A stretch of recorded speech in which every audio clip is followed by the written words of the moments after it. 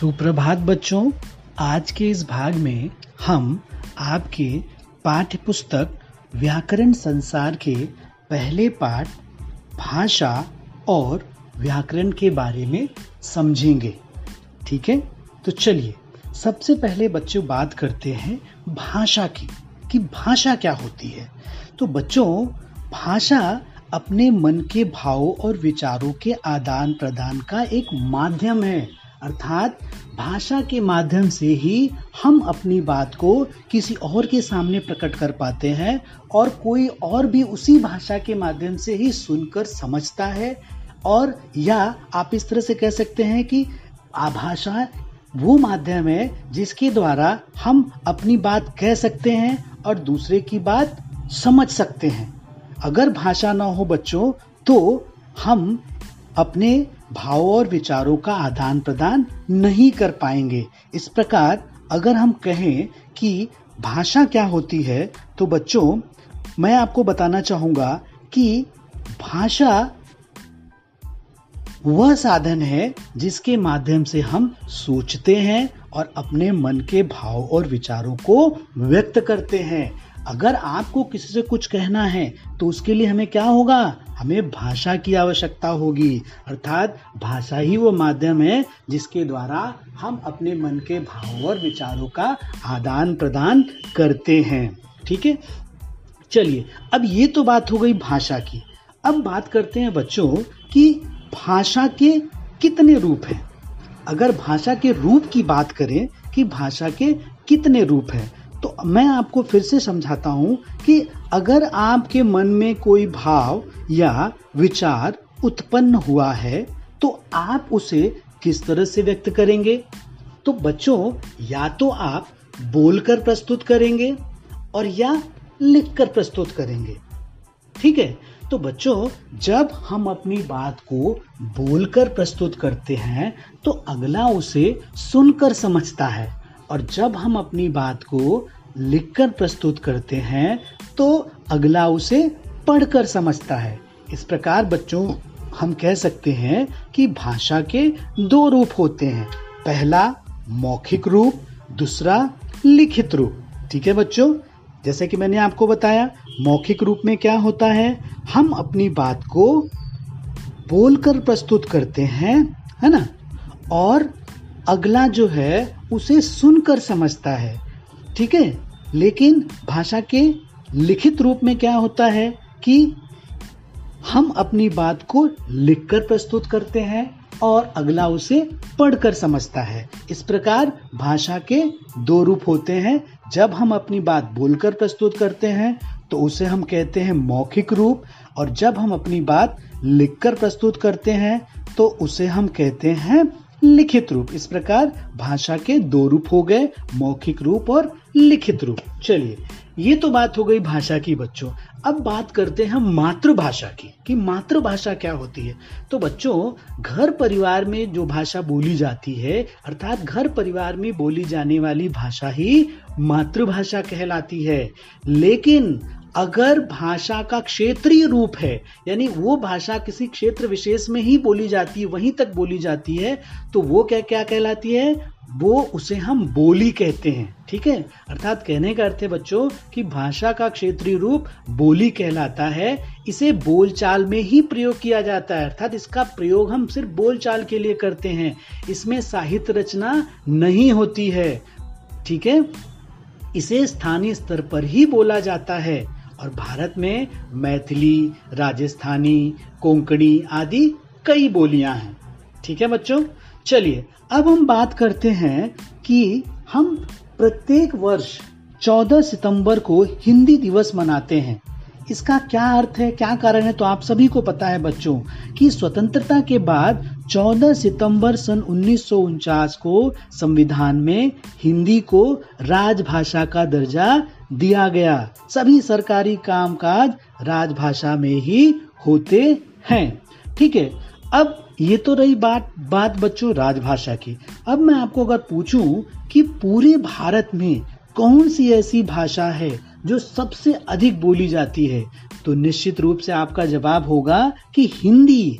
जी बच्चों, हिंदी भाषा जो है पूरे भारत में सबसे अधिक बोली जाती है। बच्चों, इसी तरह से पूरे विश्व में भी एक ऐसी भाषा है जो सबसे अधिक बोली जाती है, और वो है अंग्रेजी भाषा। इसीलिए हम अंग्रेजी भाषा को अंतर्राष्ट्रीय भाषा कहते हैं। अंग्रेजी भाषा को अंतर्राष्ट्रीय भाषा का दर्जा दिया गया है। ठीक है बच्चों, तो ये तो थी बात मातृभाषा, बोली और इसके अलावा अंतर्राष्ट्रीय भाषा की। और बच्चों, आपको ये भी जानकारी होनी चाहिए कि हमारा देश भारत अलग अलग राज्यों से मिलकर बना देश है। तो उसी प्रकार बच्चों, हर राज्य की अपनी एक भाषा होती है, हर राज्य की अपनी अलग अलग भाषा होती है। जैसे कि आप महाराष्ट्र में रहते हैं तो महाराष्ट्र की भाषा क्या है? मराठी। पंजाब की पंजाबी, केरल का मलयालम। ठीक है, तो इस तरह से हर राज्य की अपनी अलग अलग भाषाएं होती हैं। ठीक है, और बच्चों, हिंदी के अंतर्गत 18 बोलियां हैं, जिनमें खड़ी बोली, ब्रज, अवधी, मारवाड़ी आदि प्रमुख हैं। और संस्कृत भाषा भारत की प्राचीन भाषा है, पुरानी भाषा है बच्चों। संस्कृत भाषा जो है, संस्कृत भारत की प्राचीन भाषा है, जो कि विद्यालयों में पढ़ाई भी जाती है। आप लोगों को पता भी है कि संस्कृत आप लोगों को पढ़ाया जाता है। ठीक है, चलिए, तो ये तो थी बात, हमने अलग अलग राज्यों की भाषाओं की बात की। ठीक है, अब बात करते हैं बच्चों लिपि की। लिपि किसे कहते हैं? बच्चों, हर भाषा को लिखने का अपना एक चिन्ह होता है, अपना एक निशान होता है। ठीक है, तो भाषा को जिन चिन्हों के द्वारा लिखा जाता है उन चिन्हों को हम लिपि कहते हैं। जिस तरह से आप, अगर मैं लिपि की बात करूं बच्चों, तो हिंदी भाषा की लिपि जो है वो देवनागरी है। लेकिन इसी साथ आपने देखा होगा कि मराठी भाषा जो है उसकी भी लिपि देवनागरी है, क्योंकि मराठी भाषा और हिंदी भाषा को लिखने का जो चिन्ह है, वो निशान है, वो एक ही है, इसीलिए इसकी लिपि भी एक ही है। उसी तरह से संस्कृत भाषा की जो लिपि है वो भी देवनागरी है। इसी तरह से पंजाबी की गुरुमुखी, उर्दू की फारसी, जर्मन की रोमन लिपि है।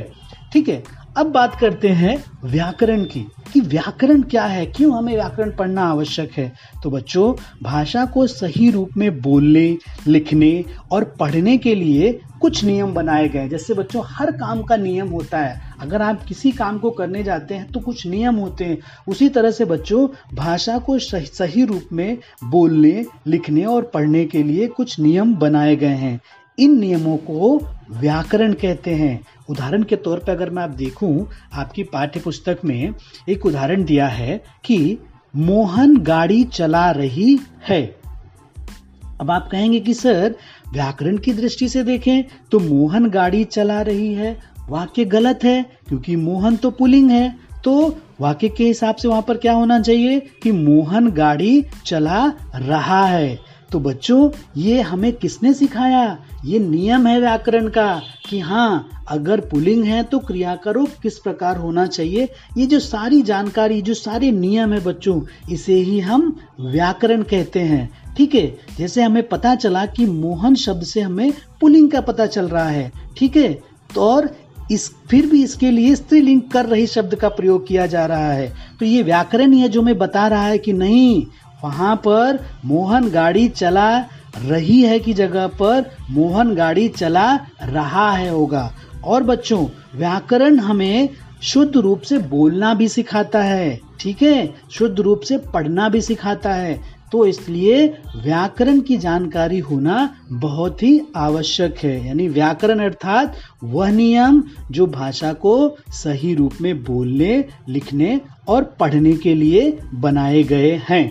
ठीक है बच्चों, तो ये तो थी बच्चों पूरे पाठ की जानकारी, पूरे पाठ का सारांश। मुझे उम्मीद है कि आपको ये समझ में आएगा और भाषा और व्याकरण पाठ में जो भी आपकी शंकाएं होंगी वो दूर हो गई होंगी। तो इस भाग के लिए इतना ही। धन्यवाद।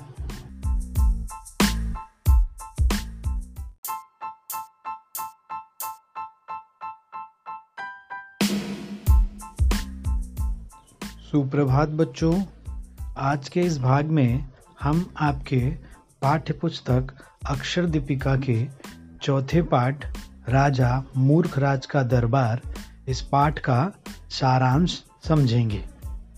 बच्चों, इस पाठ के माध्यम से हम देखेंगे कि इस पाठ में क्या हुआ। चलिए मैं शुरुआत करता हूँ। बच्चों, सबसे पहले एक दृश्य की बात की जा रही है कि राजा मूर्खराज का दरबार लगा है। सभी मंत्री और दरबारी अपने अपने आसन पर बैठे हैं। सेनापति फरियादी को लेकर आता है। अब पहला फरियादी कहता है, महाराज न्याय कीजिए, सोहन ने मेरी घड़ी चुरा ली। वह बहुत कीमती है और मेरे मामा जी ने उसे दिया था। और वह रोते हुए कहता है कि कल शाम इसने मेरी आंख का काजल चुरा लिया, मेरी मदद कीजिए। राजा सोचते हुए कहता है, घड़ी या आंख का काजल। राजा सोहन से, क्या तुमने चोरी की है? क्या चुराया है तुमने? सोहन कहता है, नहीं हुजूर, मैं काजल लगाता ही नहीं। देखिए मेरी आंखों में। वह राजा को बड़ी बड़ी आंखें दिखाता है। फरियादी कहता है, महाराज सोहन आपको आंखें दिखा रहा है। राजा फरियादी से कहते हैं, तुम्हें न्याय चाहिए या नहीं? आंख का काजल चुराया है तो मुझे आंख तो देखनी पड़ेगी ना। सोहन की आंख में काजल नहीं है। मंत्री कहते हैं, लेकिन महाराज। राजा तुरंत उसका जवाब देते हैं, लेकिन का प्रश्न ही नहीं उठता। भरी सभा में सभी को दिखाई दे रहा है कि इस आंख में, माफ करिए, इसकी आंख में काजल नहीं है, इसलिए सोहन चोर नहीं है। तुम दोनों जा सकते हो। दूसरा फरियादी एक आदमी को घसीटते हुए लाता है। अब दूसरा फरियादी क्या कहता है, महाराज इसके कलेजे पर सांप लौट रहा है। बाजार में मेरे बारे में न जाने क्या क्या भला बुरा कह रहा था। अब राजा को जैसे ही सांप शब्द सुनाई देता है, सांप सुनते ही वो अपने दोनों पैरों को ऊपर उठा लेता है और फिर कहते हैं दूसरे फरियादी से, तुम कितने झूठे हो, यह तो अभी तक जिंदा है। अगर इसके कलेजे पर सांप लौट रहा होता तो यह अभी तक स्वर्ग सिधार गया होता। मंत्री कहते हैं, महाराज ये उस सांप के बारे में बात नहीं कर रहा है। राजा मंत्री को चुप करवा देते हैं और चुप करवाते हुए कहते हैं, मुझे पता है शायद तुम्हें शिक्षा की आवश्यकता है। मंत्री इसके कपड़े निकाल कर देखो, अंदर कहीं सांप तो नहीं। सांप न मिलने पर उस आदमी को छोड़ दिया गया। मंत्री और दरबारी राजा की मूर्खता से परेशान हैं और कुछ सोचते हुए मंत्री कहते हैं, महाराज आप जिन बातों को सुन रहे हैं उनमें कुछ मुहावरे भी हैं जिनके अर्थ अलग हैं। आंख का काजल चुराने का अर्थ है सफाई से चोरी करना। अब पहला दरबारी राजा को समझाते हुए कहते हैं, और महाराज कलेजे पर सांप लौटने का अर्थ है ईर्ष्या या जलन करना। राजा क्रोधित होकर जवाब देते हैं, तो आप लोग मुझे अर्थ समझाएंगे, मेरी बात को झूठा साबित करना चाहते हैं। मुझे पता है क्या सही है क्या गलत। मंत्री फिर कहते हैं, इस सभा में जो कुछ भी हो रहा है वह बड़ा अजब गजब है, फिर भी मैं जहर का घूंट पीकर आपकी तथा राज्य की सेवा करने के लिए तैयार हूं। जैसे ही ये राजा ये सब सुनते हैं, राजा भी कहते हैं, मैं भी आपके साथ हूं। जहर मंगवाया जाए। राजा की आज्ञा अनुसार दरबारी जहर लाते हैं। राजा गिलास लेकर पीने ही वाले थे, तभी मंत्री ने उनके हाथ से गिलास छीन लिया। मंत्री ने समझाते हुए कहा, महाराज इसे पीने से आपकी मृत्यु हो जाएगी, यह विष है, मुहावरा नहीं है। फिर राजा कहते हैं, मंत्री अब मैं आपकी सलाह के बिना कोई फैसला नहीं सुनाऊंगा, हम सब मिलकर राज्य की देखभाल करेंगे। तो इस तरह से बच्चों आपने देखा कि पहले राजा को जब मुहावरों की जानकारी नहीं थी तो किस तरह से वो फैसले दे रहे थे, लेकिन अंत में मंत्री और अन्य दरबारी ने मिलकर राजा को समझाते हैं और जब राजा को मुहावरों का अर्थ पता चल जाता है तो राजा कहते हैं कि अब मैं आपकी सलाह के बिना कोई फैसला नहीं सुनाऊंगा।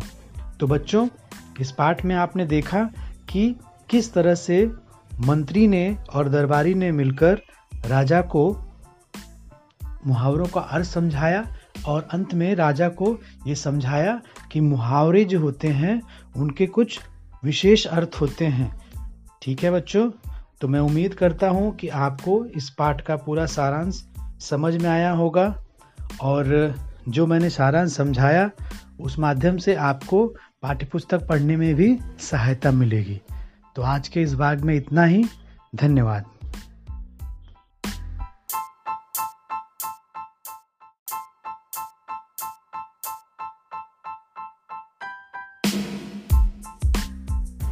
सुप्रभात बच्चों, आज के इस भाग में हम आपके पाठ्य पुस्तक व्याकरण संसार के पहले पाठ भाषा और व्याकरण के बारे में समझेंगे। ठीक है, तो चलिए सबसे पहले बच्चों बात करते हैं भाषा की कि भाषा क्या होती है। तो बच्चों, भाषा अपने मन के भावों और विचारों के आदान प्रदान का एक माध्यम है। अर्थात भाषा के माध्यम से ही हम अपनी बात को किसी और के सामने प्रकट कर पाते हैं और कोई और भी उसी भाषा के माध्यम से ही सुनकर समझता है। और या आप इस तरह से कह सकते हैं कि भाषा वो माध्यम है जिसके द्वारा हम अपनी बात कह सकते हैं और दूसरे की बात समझ सकते हैं। अगर भाषा ना हो बच्चों तो हम अपने भावों और विचारों का आदान प्रदान नहीं कर पाएंगे। इस प्रकार अगर हम कहें कि भाषा क्या होती है तो बच्चों मैं आपको बताना चाहूंगा कि भाषा वह साधन है जिसके माध्यम से हम सोचते हैं और अपने मन के भाव और विचारों को व्यक्त करते हैं। अगर आपको किसी से कुछ कहना है तो उसके लिए हमें क्या होगा? हमें भाषा की आवश्यकता होगी। अर्थात भाषा ही वो माध्यम है जिसके द्वारा हम अपने मन के भाव और विचारों का आदान प्रदान करते हैं। ठीक है, चलिए अब ये तो बात हो गई भाषा की। अब बात करते हैं बच्चों कि भाषा के कितने रूप हैं। अगर भाषा के रूप की बात करें कि भाषा के कितने रूप हैं तो मैं आपको फिर से समझाता हूं कि अगर आपके मन में कोई भाव या विचार उत्पन्न हुआ है तो आप उसे किस तरह से व्यक्त करेंगे? तो बच्चों या तो आप बोलकर प्रस्तुत करेंगे और या लिखकर प्रस्तुत करेंगे। ठीक है, तो बच्चों जब हम अपनी बात को बोलकर प्रस्तुत करते हैं तो अगला उसे सुनकर समझता है और जब हम अपनी बात को लिखकर प्रस्तुत करते हैं तो अगला उसे पढ़कर समझता है। इस प्रकार बच्चों हम कह सकते हैं कि भाषा के दो रूप होते हैं, पहला मौखिक रूप, दूसरा लिखित रूप। ठीक है बच्चों, जैसे कि मैंने आपको बताया मौखिक रूप में क्या होता है, हम अपनी बात को बोलकर प्रस्तुत करते हैं, है ना, और अगला जो है उसे सुनकर समझता है। ठीक है, लेकिन भाषा के लिखित रूप में क्या होता है कि हम अपनी बात को लिखकर प्रस्तुत करते हैं और अगला उसे पढ़कर समझता है। इस प्रकार भाषा के दो रूप होते हैं। जब हम अपनी बात बोलकर प्रस्तुत करते हैं तो उसे हम कहते हैं मौखिक रूप और जब हम अपनी बात लिखकर प्रस्तुत करते हैं तो उसे हम कहते हैं लिखित रूप। इस प्रकार भाषा के दो रूप हो गए, मौखिक रूप और लिखित रूप। चलिए ये तो बात हो गई भाषा की बच्चों। अब बात करते हैं मातृभाषा की कि मातृभाषा क्या होती है। तो बच्चों घर परिवार में जो भाषा बोली जाती है अर्थात घर परिवार में बोली जाने वाली भाषा ही मातृभाषा कहलाती है। लेकिन अगर भाषा का क्षेत्रीय रूप है यानी वो भाषा किसी क्षेत्र विशेष में ही बोली जाती है, वहीं तक बोली जाती है, तो वो क्या क्या कहलाती है? वो उसे हम बोली कहते हैं। ठीक है, अर्थात कहने का अर्थ है बच्चों कि भाषा का क्षेत्रीय रूप बोली कहलाता है। इसे बोलचाल में ही प्रयोग किया जाता है, अर्थात इसका प्रयोग हम सिर्फ बोलचाल के लिए करते हैं, इसमें साहित्य रचना नहीं होती है। ठीक है, इसे स्थानीय स्तर पर ही बोला जाता है और भारत में मैथिली, राजस्थानी, कोंकणी आदि कई बोलियां हैं। ठीक है बच्चों, चलिए अब हम बात करते हैं कि हम प्रत्येक वर्ष 14 सितंबर को हिंदी दिवस मनाते हैं। इसका क्या अर्थ है, क्या कारण है, तो आप सभी को पता है बच्चों कि स्वतंत्रता के बाद 14 सितंबर सन 1949 को संविधान में हिंदी को राजभाषा का दर्जा दिया गया। सभी सरकारी कामकाज राजभाषा में ही होते हैं। ठीक है, अब ये तो रही बात बच्चों राजभाषा की। अब मैं आपको अगर पूछूं कि पूरे भारत में कौन सी ऐसी भाषा है जो सबसे अधिक बोली जाती है, तो निश्चित रूप से आपका जवाब होगा कि हिंदी। जी बच्चों, हिंदी भाषा जो है पूरे भारत में सबसे अधिक बोली जाती है। बच्चों, इसी तरह से पूरे विश्व में भी एक ऐसी भाषा है जो सबसे अधिक बोली जाती है और वो है अंग्रेजी भाषा। इसीलिए हम अंग्रेजी भाषा को अंतर्राष्ट्रीय भाषा कहते हैं। अंग्रेजी भाषा को अंतर्राष्ट्रीय भाषा का दर्जा दिया गया है। ठीक है बच्चों, तो ये तो थी बात मातृभाषा, बोली और इसके अलावा अंतर्राष्ट्रीय भाषा की। और बच्चों, आपको ये भी जानकारी होनी चाहिए कि हमारा देश भारत अलग अलग राज्यों से मिलकर बना देश है। तो उसी प्रकार बच्चों, हर राज्य की अपनी एक भाषा होती है, हर राज्य की अपनी अलग अलग भाषा होती है। जैसे कि आप महाराष्ट्र में रहते हैं तो महाराष्ट्र की भाषा क्या है, मराठी, पंजाब की पंजाबी, केरल का मलयालम। ठीक है, तो इस तरह से हर राज्य की अपनी अलग अलग भाषाएं होती हैं। ठीक है, और बच्चों, हिंदी के अंतर्गत 18 बोलियां हैं, जिनमें खड़ी बोली, ब्रज, अवधी, मारवाड़ी आदि प्रमुख हैं। और संस्कृत भाषा भारत की प्राचीन भाषा है, पुरानी भाषा है बच्चों। संस्कृत भाषा जो है, संस्कृत भारत की प्राचीन भाषा है जो कि विद्यालयों में पढ़ाई भी जाती है। आप लोगों को पता भी है कि संस्कृत आप लोगों को पढ़ाया जाता है। ठीक है, चलिए, तो ये तो थी बात, हमने अलग अलग राज्यों की भाषाओं की बात की। ठीक है, अब बात करते हैं बच्चों लिपि की। लिपि किसे कहते हैं? बच्चों, हर भाषा को लिखने का अपना एक चिन्ह होता है, अपना एक निशान होता है। ठीक है, तो भाषा को जिन चिन्हों के द्वारा लिखा जाता है उन चिन्हों को हम लिपि कहते हैं। जिस तरह से आप, अगर मैं लिपि की बात करूं बच्चों, तो हिंदी भाषा की लिपि जो है वो देवनागरी है। लेकिन इसी साथ आपने देखा होगा कि मराठी भाषा जो है उसकी भी लिपि देवनागरी है, क्योंकि मराठी भाषा और हिंदी भाषा को लिखने का जो चिन्ह है, वो निशान है, वो एक ही है, इसीलिए इसकी लिपि भी एक ही है। उसी तरह से संस्कृत भाषा की जो लिपि है वो भी देवनागरी है। इसी तरह से पंजाबी की गुरुमुखी, उर्दू की फारसी, जर्मन की रोमन लिपि है। ठीक है, अब बात करते हैं व्याकरण की, कि व्याकरण क्या है, क्यों हमें व्याकरण पढ़ना आवश्यक है। तो बच्चों, भाषा को सही रूप में बोलने, लिखने और पढ़ने के लिए कुछ नियम बनाए गए। जैसे बच्चों, हर काम का नियम होता है, अगर आप किसी काम को करने जाते हैं तो कुछ नियम होते हैं। उसी तरह से बच्चों, भाषा को सही रूप में बोलने, लिखने और पढ़ने के लिए कुछ नियम बनाए गए हैं। इन नियमों को व्याकरण कहते हैं। उदाहरण के तौर पर अगर मैं आप देखूं, आपकी पाठ्य पुस्तक में एक उदाहरण दिया है कि मोहन गाड़ी चला रही है। अब आप कहेंगे कि सर, व्याकरण की दृष्टि से देखें तो मोहन गाड़ी चला रही है, वाक्य गलत है, क्योंकि मोहन तो पुल्लिंग है। तो वाक्य के हिसाब से वहां पर क्या होना चाहिए कि मोहन गाड़ी चला रहा है।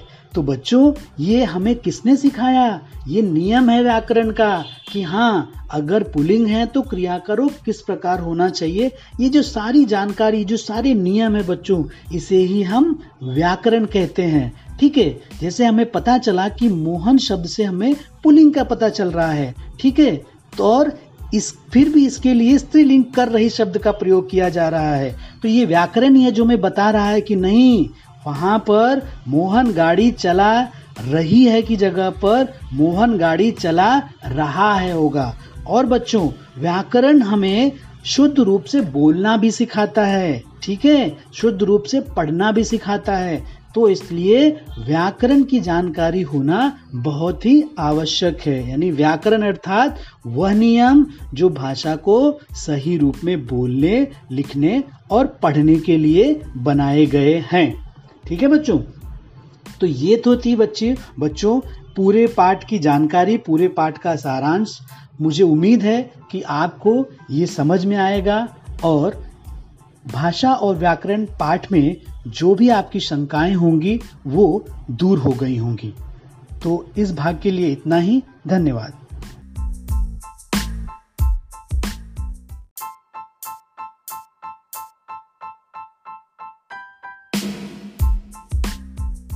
सुप्रभात बच्चों, आज के इस भाग में हम आपके पाठ्य पुस्तक व्याकरण संसार के पाठ 3 शब्द विचार के बारे में देखेंगे।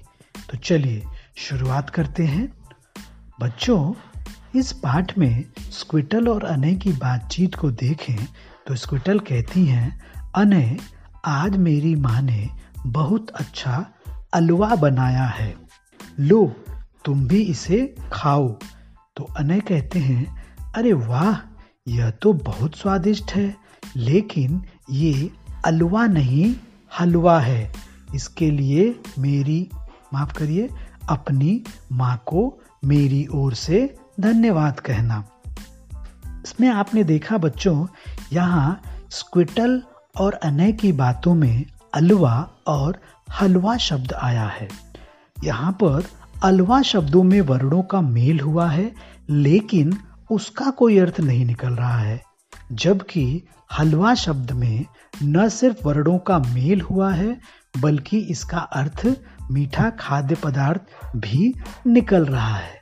तो बच्चों, इस प्रकार वर्णों का सार्थक मेल शब्द कहलाता है। हम कह सकते हैं कि 2 या 2 से अधिक वर्णों के सार्थक मेल को शब्द कहते हैं। बच्चों, हमने पिछली बार पाठ वर्ण विचार पढ़ा था। वर्ण विचार में हमने वर्ण सीखा था। तो बच्चों, उन्हीं 2 या 2 से अधिक वर्णों, यानी आप इस प्रकार समझें कि 2 या 2 से अधिक वर्णों के सार्थक मेल को शब्द कहते हैं। ठीक है, चलिए अब आगे बात करते हैं कि हिंदी भाषा में शब्दों को 4 आधार पर बांटा गया है। पहला है अर्थ के आधार पर, दूसरा है उत्पत्ति के आधार पर, तीसरा है रचना के आधार पर, चौथा है प्रयोग के आधार पर। तो बच्चों, अब हम अर्थ के आधार पर शब्द के भेद समझते हैं। अर्थ के आधार पर शब्द के 2 भेद होते हैं। पहला सार्थक शब्द, दूसरा निरर्थक शब्द। बच्चों, स्क्विटल और अनय की बातचीत में आपने देखा, स्क्विटल ने अलवा कहा। अलवा शब्द में भी वर्णों का मेल हुआ था, लेकिन उसका कोई अर्थ नहीं निकल रहा था, जबकि अनय ने ही उसे हलवा कहा और हलवा शब्द में भी वर्णों का मेल हुआ और उसका अर्थ भी निकला।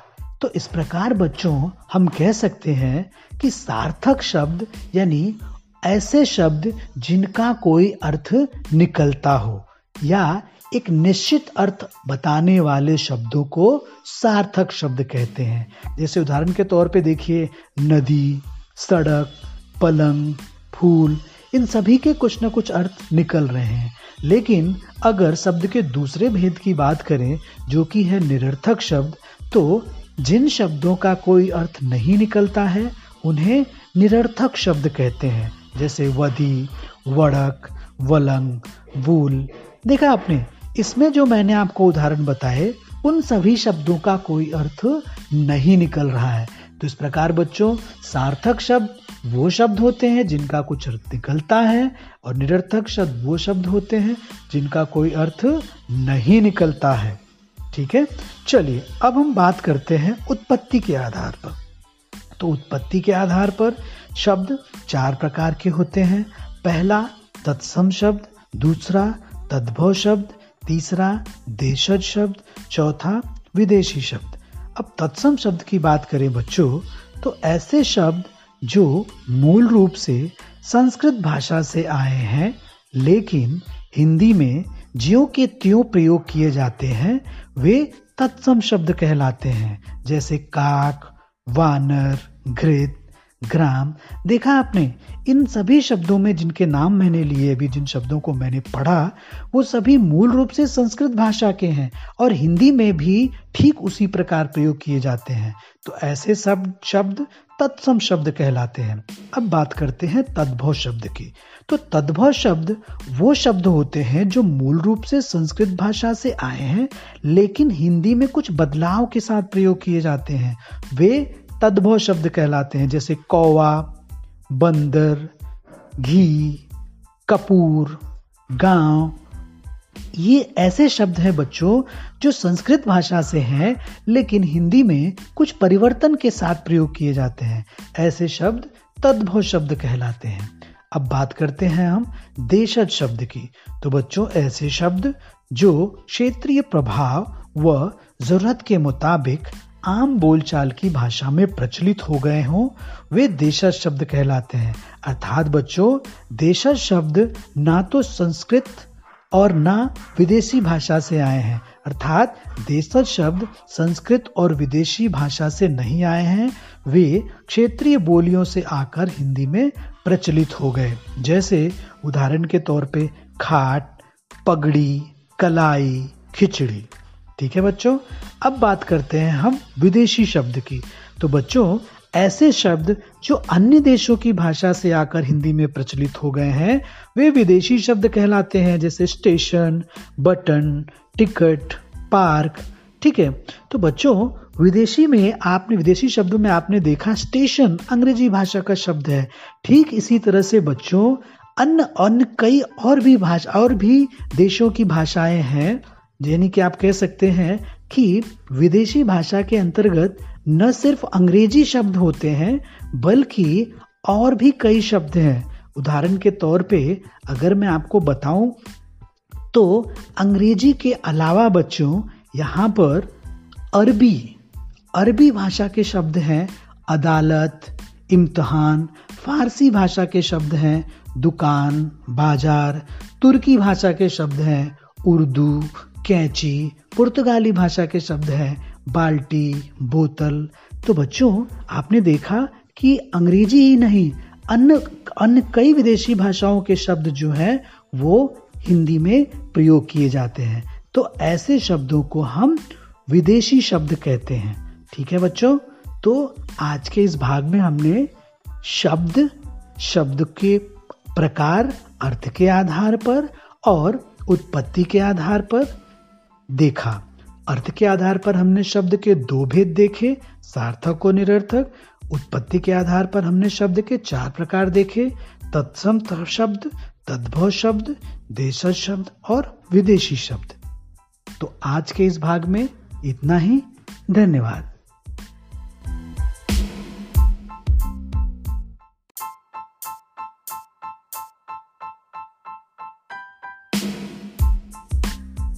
सुप्रभात बच्चों।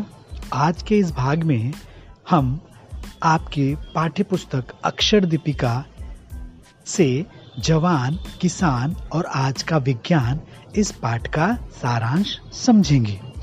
तो चलिए शुरुआत करते हैं। बच्चों किसी भी देश की प्रगति के 3 मूल स्तंभ होते हैं। पहला देश की सीमाओं की रक्षा करने वाला जवान, दूसरा खाद्यान्नों की उत्पत्ति कर सबका पालन पोषण करने वाला किसान और तीसरा आधुनिक तकनीकियों से सबके कामों को आसान करने वाला विज्ञान। तो चलिए हम बात करते हैं पहले मूल स्तंभ की यानी जवान की। तो बच्चों जवान हमारे देश की तीनों सशस्त्र सेनाओं में कार्य करते हैं। थल सेना में सीमा पर कार्य करने वाले जवान को सैनिक कहते हैं। समुद्र की सीमा पर तैनात जवान को नौ सैनिक कहते हैं। हमें आकाश की ओर से होने वाले हमले से जो जवान बचाता है उसे वायु सैनिक कहते हैं। अब बात करते हैं इनकी वर्दी की। तो बच्चों भारतीय थल सेना का सैनिक ऑलिव ग्रीन यानी जैतूनी हरे रंग की वर्दी पहनता है। भारतीय नौसेना का जवान सफेद रंग की वर्दी पहनता है और भारतीय वायुसेना का जवान आसमानी नीली वर्दी पहनता है। अब बात करते हैं इनके सैल्यूट करने के तरीके की। तो बच्चों, भारतीय स्थल सेना का जवान सैल्यूट करते समय कड़क सावधान की स्थिति में आता है और दाहिने हाथ की हथेली को सीधे सामने दिखाता है और इसका अर्थ भी होता है कि सीधे सामने देखो और सरहद पर नजर रखो। भारतीय नौसेना का जवान सैल्यूट करते समय हथेली को नीचे की ओर झुकाता है और इसका अर्थ है समुद्र में नजर रखो, पानी के भीतर की हर हलचल से सावधान रहो। और भारतीय वायुसेना का जवान सैल्यूट करते समय अपने हथेली आकाश की ओर दिखाता है और इसका अर्थ होता है कि आकाश की ओर देखते रहो और वायु सीमा पर होने वाली हर हरकत से सावधान रहो। तो बच्चों, इस तरह से हमने पहले मूल स्तंभ यानी जवान की बात की। और बच्चों, आप सभी को पता है कि देश के रक्षक जवान जब सतर्क और चौकस होकर सीमा की रक्षा करते हैं तभी देशवासी चैन की नींद सो पाते हैं, इसलिए हमारे लिए बहुत महत्वपूर्ण है। अब हम बात करते हैं दूसरे मूल स्तंभ यानी किसान की। तो बच्चों, किसान गांव में रहता है, खेती बाड़ी करता है और बच्चों आज भी 50% से अधिक भारतीयों का प्रमुख व्यवसाय कृषि ही है, इसलिए भारत को कृषि प्रधान देश कहा जाता है। और ऐसे में बच्चों किसान का महत्व और अधिक बढ़ जाता है। आपको पता है बच्चों कि भारतीय किसान न तो ठंड की परवाह करता है न ही गर्मी की, यहाँ तक कि उसे बारिश की भी कोई चिंता नहीं रहती है। इतनी विषम परिस्थितियों में जब हमारा किसान कठोर परिश्रम के बाद अनाज जैसे गेहूं, धान, दाल, मसाले, सब्जियां उपजाता है, तब हम अपने घरों में बैठकर स्वादिष्ट भोजन का आनंद ले पाते हैं। और घर बैठे बैठे हम सूखे मेवे और मीठे रसीले फलों का स्वाद भी किसान की वजह से ही ले पाते हैं। अब आप खुद सोचिए बच्चों कि यदि किसान खेत में काम करना बंद कर दे तो क्या होगा? अन्न के अभाव में हमसे कोई काम ढंग से नहीं होगा, इसलिए किसान महत्वपूर्ण है। चलिए अब हम तीसरे मूल स्तंभ की बात करते हैं जो है विज्ञान। तो बच्चों, आज का युग विज्ञान का युग है और बच्चों वर्तमान समय में हम सुबह से लेकर रात तक हमेशा विज्ञान के आविष्कारों पर ही निर्भर रहते हैं। इससे विज्ञान की महत्ता स्वयं ही स्पष्ट है, अर्थात हम खुद समझ सकते हैं कि आज के समय में विज्ञान का हमारे जीवन में क्या महत्व है। उदाहरण के तौर पे बात करें तो हम सुबह उठते हैं अलार्म सुनकर, तो अलार्म घड़ी हमें किसने दी? विज्ञान ने दी। हम हजारों लाखों किलोमीटर दूर अपने दोस्तों रिश्तेदारों से बात करते हैं मोबाइल के जरिए। मोबाइल किसकी देन है? विज्ञान की देन है। हमें बल्ब और पंखे चालू करने के लिए बिजली चाहिए। इसके अलावा अगर बात करें गर्मी में फल, सब्जी और दूध से बने पदार्थ सुरक्षित रखने के लिए फ्रिज, सर्दी में ठंड से बचने के लिए हीटर और बरसात में गीले कपड़े सुखाने के लिए ड्रॉयर चाहिए। इन सभी उपकरणों को चलाना तभी संभव होता है जब घर में बिजली रहती है। बिजली और ये सभी उपकरण विज्ञान की ही तो देन है। अतः बच्चों, अंत में हम कह सकते हैं कि जीवन में भोजन के लिए किसान, सुरक्षा के लिए जवान और सुविधाओं के लिए विज्ञान आज सबसे महत्वपूर्ण और उपयोगी साबित हो रहे हैं। इसलिए हमें इन तीनों के प्रति सकारात्मक सोच रखनी चाहिए। तो बच्चों, मुझे उम्मीद है कि आपको पाठ का सारांश समझ में आएगा। आज के इस भाग में इतना ही। धन्यवाद।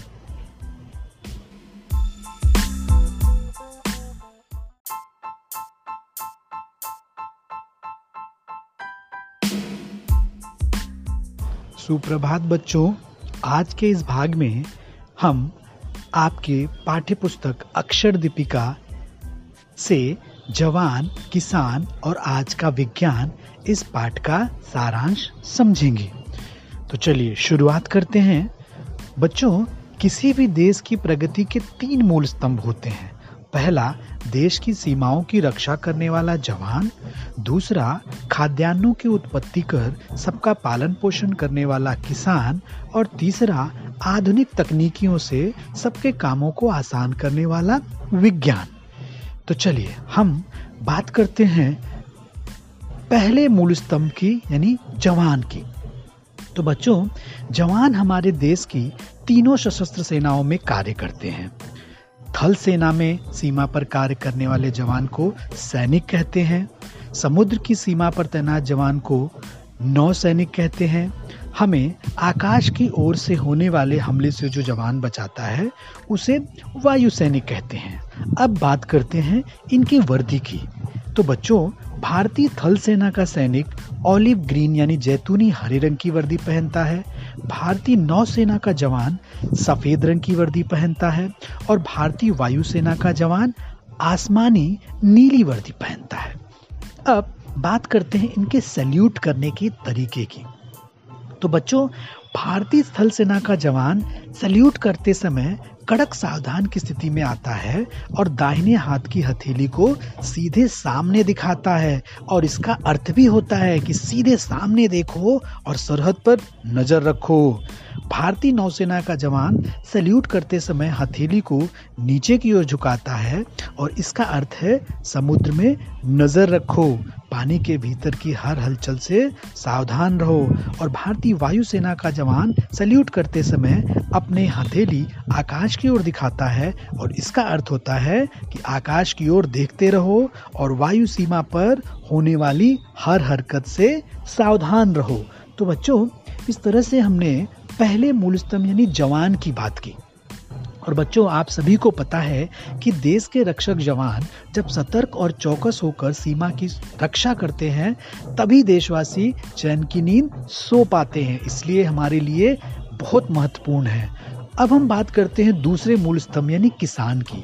तो बच्चों, किसान गांव में रहता है, खेती बाड़ी करता है और बच्चों, आज भी 50% से अधिक भारतीयों का प्रमुख व्यवसाय कृषि ही है, इसलिए भारत को कृषि प्रधान देश कहा जाता है। और ऐसे में बच्चों, किसान का महत्व और अधिक बढ़ जाता है।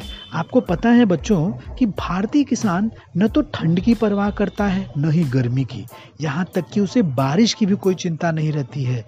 इतनी विषम परिस्थितियों में जब हमारा किसान कठोर परिश्रम के बाद अनाज जैसे गेहूं, धान, दाल, मसाले, सब्जियां उपजाता है, तब हम अपने घरों में बैठकर स्वादिष्ट भोजन का आनंद ले पाते हैं। और घर बैठे बैठे हम सूखे मेवे और मीठे रसीले फलों का स्वाद भी किसान की वजह से ही ले पाते हैं। अब आप खुद सोचिए बच्चों कि यदि किसान खेत में काम करना बंद कर दे तो क्या होगा? अन्न के अभाव में हमसे कोई काम ढंग से नहीं होगा, इसलिए किसान महत्वपूर्ण है। चलिए अब हम तीसरे मूल स्तंभ की बात करते हैं, जो है विज्ञान।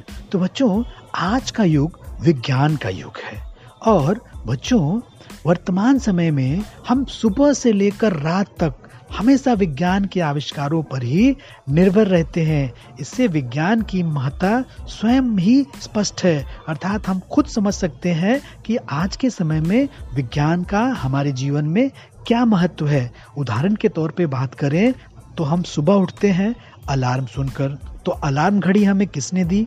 विज्ञान ने दी। हम हजारों लाखों किलोमीटर दूर अपने दोस्तों रिश्तेदारों से बात करते हैं मोबाइल के जरिए। मोबाइल किसकी देन है? विज्ञान की देन है। हमें बल्ब और पंखे चालू करने के लिए बिजली चाहिए।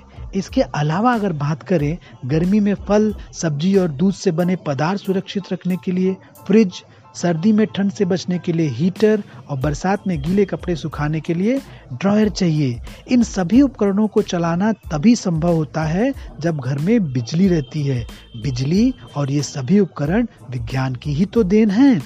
अतः बच्चों, अंत में हम कह सकते हैं कि जीवन में भोजन के लिए किसान, सुरक्षा के लिए जवान और सुविधाओं के लिए विज्ञान आज सबसे महत्वपूर्ण और उपयोगी साबित हो रहे हैं। इसलिए हमें इन तीनों के प्रति सकारात्मक सोच रखनी चाहिए। तो बच्चों, मुझे उम्मीद है कि आपको पाठ का सारांश समझ में आएगा। आज के इस भाग में इतना ही। धन्यवाद।